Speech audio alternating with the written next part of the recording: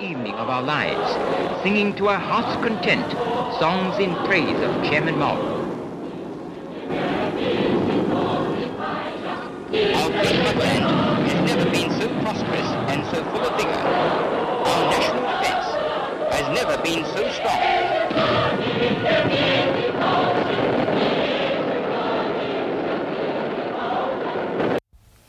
Total tyrannical control.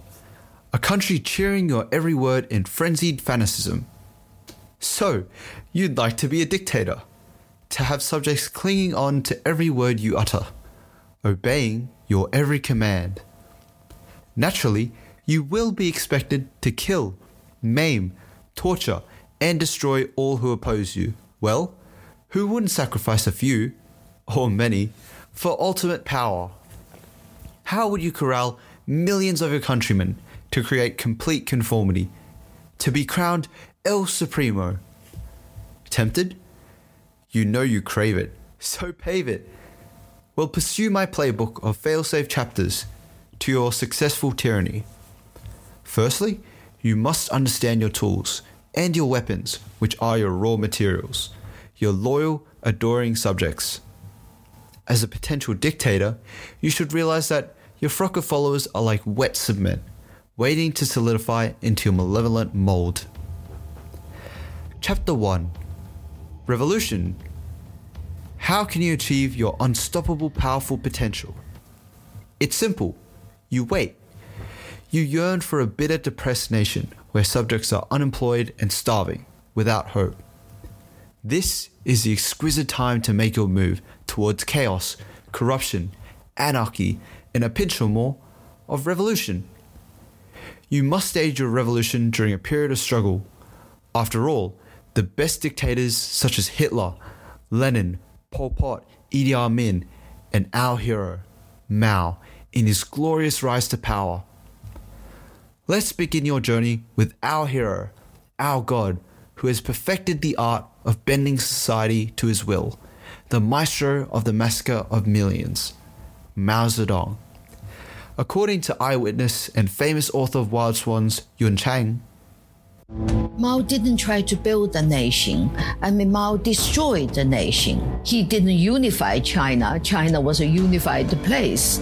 He set people against each other. He brought great chaos and tragedies and suffering to this nation. He was not a builder. He was a destroyer.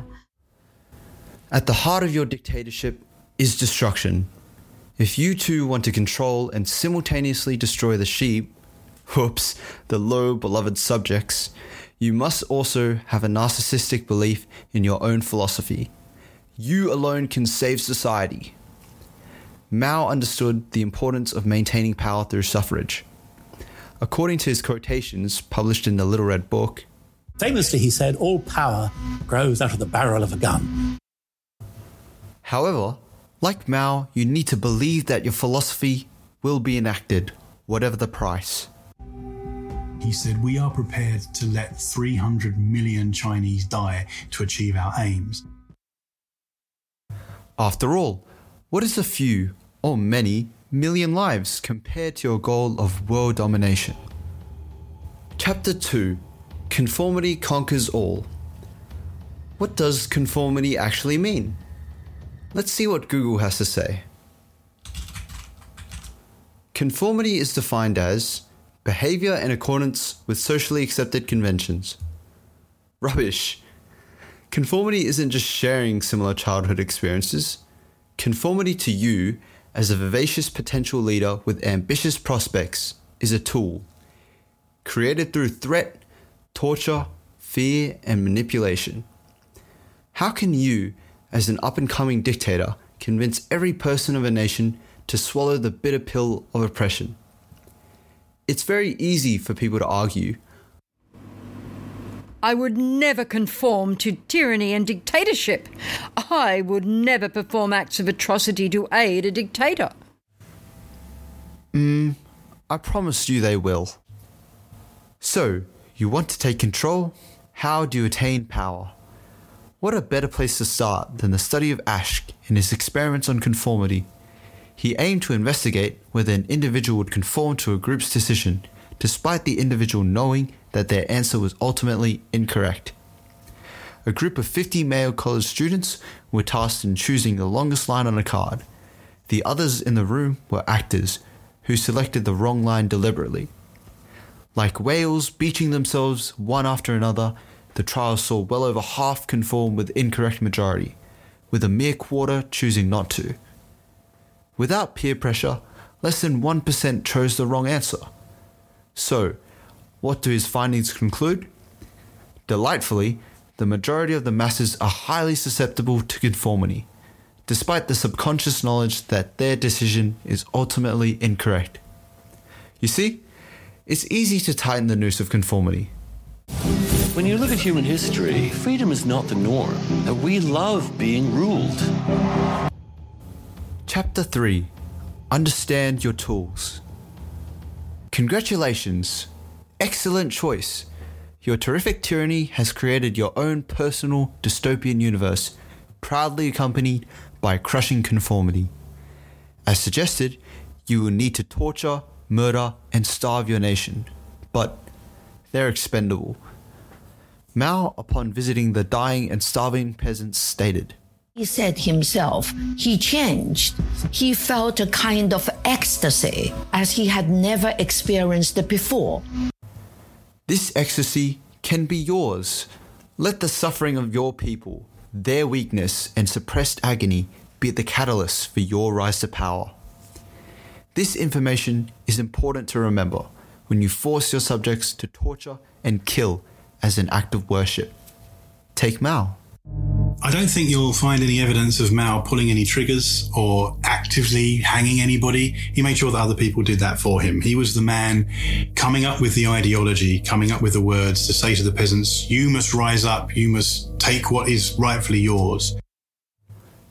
Hence, by any means, violence is an amazing conformist tool that you too can use to cull and torture the herd of doubters. Sounds fun?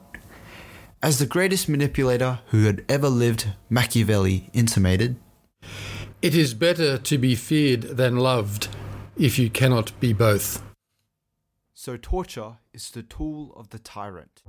None of his feelings were for the tragedy he brought for the Chinese population and for the death of well over 70 million Chinese in peacetime.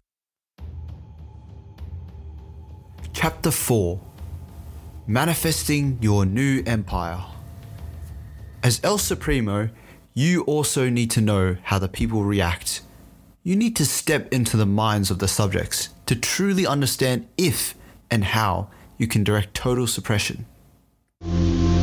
Mao is determined to purge China of these bourgeois thoughts he claims linger in the minds of an older generation. Mao wants all 600 million Chinese to practice what he terms true communist right thinking. Yes, conformity is foundational, but what we need to understand is to what extent will an individual go to conform. For your society, you need to understand the breaking point.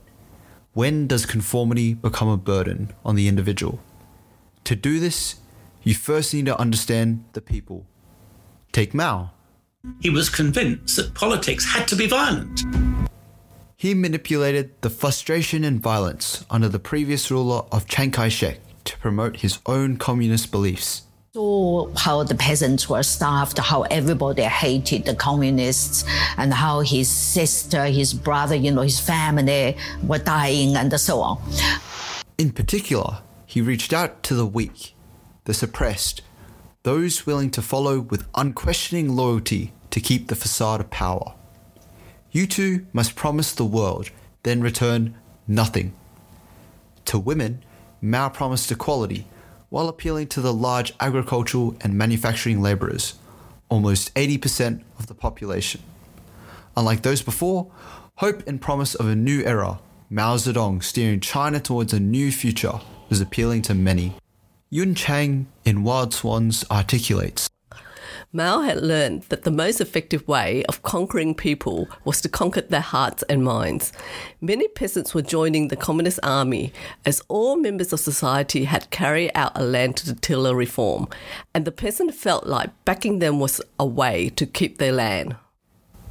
For you to be successful, the beliefs you instill need to give a whole new meaning that provides people a reason to fight for your cause. But what about those who refuse to follow your lead? Chapter 5. Create unquestioning power through fear. This is the meat in your dictatorial sandwich. Fear. You need to assert yourself as the rightful ruler. Take Stalin, Kim, or in our case, Mao. Murder a few million and the rest will submit. As a dictator, you need to have supreme confidence in your ability to alter society for the good. For you need hard times and dissatisfaction in the populace in order to create your own conformist society. Fear and torture are your lifeblood for those who question and even some who don't. Borrow this titivating torture method, the tiger bench. The subject is sat on a bench with their back against the wall, legs extended in front of them at a right angle. Their legs are fastened to the bench with leather belts. Slabs of brick are added underneath the suspect's feet until their kneecaps break or the belts snap. After all, this worked very effectively for Mao. This is only one form of punishment. Take notes. Real punishments included, as my grandfather states. Mass rallies with enemies paraded through the streets, denounced, sentenced, hit and kicked, occasionally causing death as they led to prison, amidst the cheers and thunderous applause. Of course, you, as the dictator, need to be sure that there's no insurrection. An attack on their individual lives is required. In my school, there was tremendous violence, and my headmaster couldn't stand it, and he was trying to commit suicide by slashing his neck. A gardener in the school, I think he had been a nationalist officer, so he was singled out and beaten to death. As a successful tyrant, what is the loss of a few, or in Mao's case, the loss of many non-submissive subjects? Chapter 6. Conquer all aspects of your subjects' lives. Okay, so you're now unquestionably the dictator. How can you further suppress the masses? What about a more conspicuous method? Meetings. Don't be fooled by its seemingly pleasant demeanor. It is your powerful dictatorial tool. Meetings can be another wonderful wrench in your conformist toolkit, as became evidently clear to me in family discussions. My grandmother, a former nurse, informed me. We were forced to attend weekly meetings. The party dictated who we were allowed to medically treat. Of course, the class enemies were often left to die.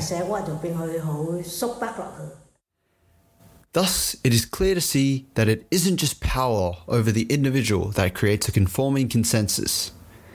As a dictator, you must take control over every aspect of the society that they live in. The system must determine everything, from whether one's coat was made from expensive wool or cheap cotton, to the size of one's apartment. Chapter 7. Control the truth. What is truth? We learn at a very early age that some facts are just undisputed. But in a conformist society, the truth can be whatever you please. Truth is a problem for an authoritarian or strong man because truth invites debate. Truth suggests that we can question the stories that we're being given. There are numerous tricks to maintain total control, not only in your subjects' lives, but in their minds. It's very simple. If it preserves the interests of the revolution, it is true. The Chinese Communist Party utilized an extensive propaganda apparatus to disseminate information that aligned with their ideology and political objectives. State-controlled media outlets, newspapers, radios, and later television were used to propagate the party's version of events and present Mao as a hero and visionary leader. Need another example? Well, what better way to remind a society of its goals than to control their every thought? Mao and the party leadership emphasized the importance of thought reform and ideological conformity. They sought to mold the thinking of the population by promoting Mao's writing and speeches. In particular, as the ultimate guide to revolutionary thought, Mao's Little Red Book became a ubiquitous tool for disseminating his ideas and political directives until it has become the very symbol of control present to this day. So get writing. Your life will become an inspiration to millions.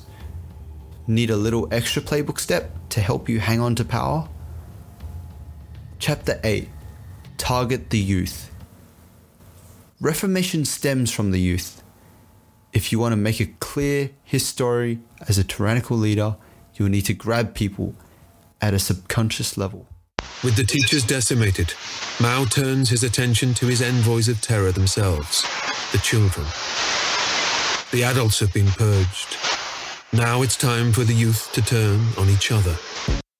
By jamming propaganda and limiting education in the youth, you ensure the eternal cycle of conformity.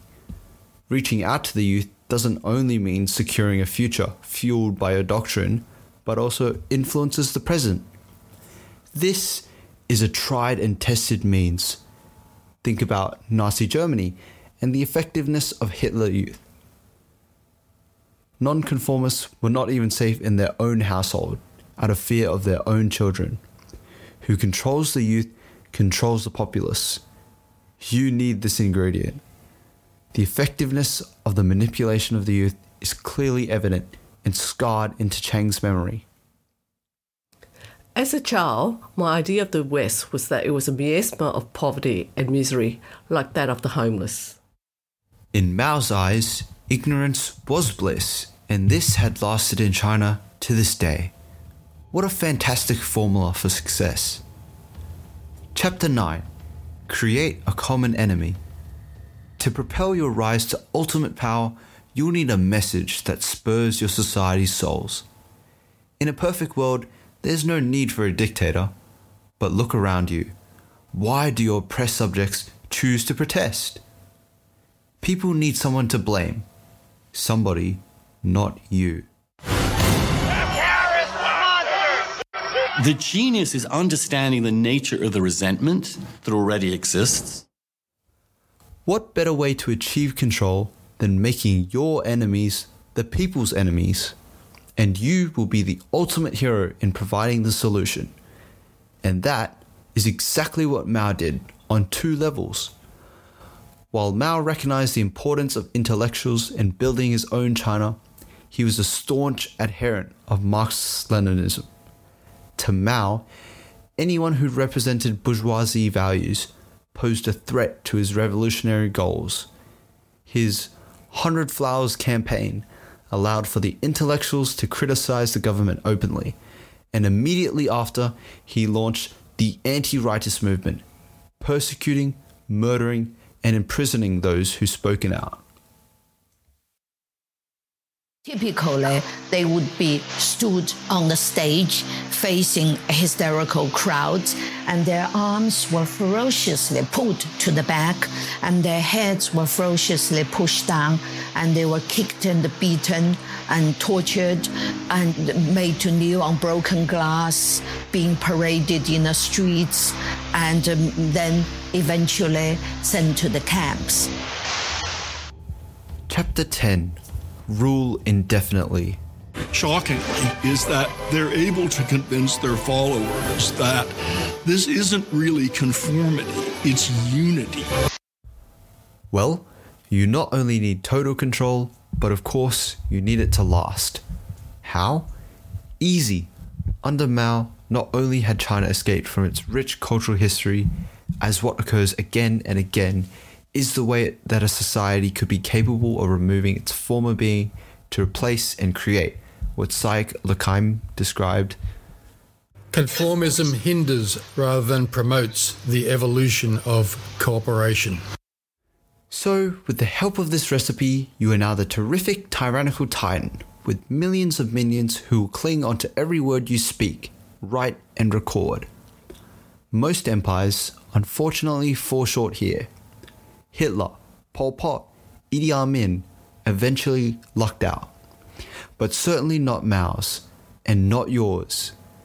If you follow the playbook, what you seek now is any dictator's most elusive desire: immortality. So how can you ensure you continue to be worshipped long after your death? After all, Mao has perfected this. His body is visited and worshipped by over 10 million people each year.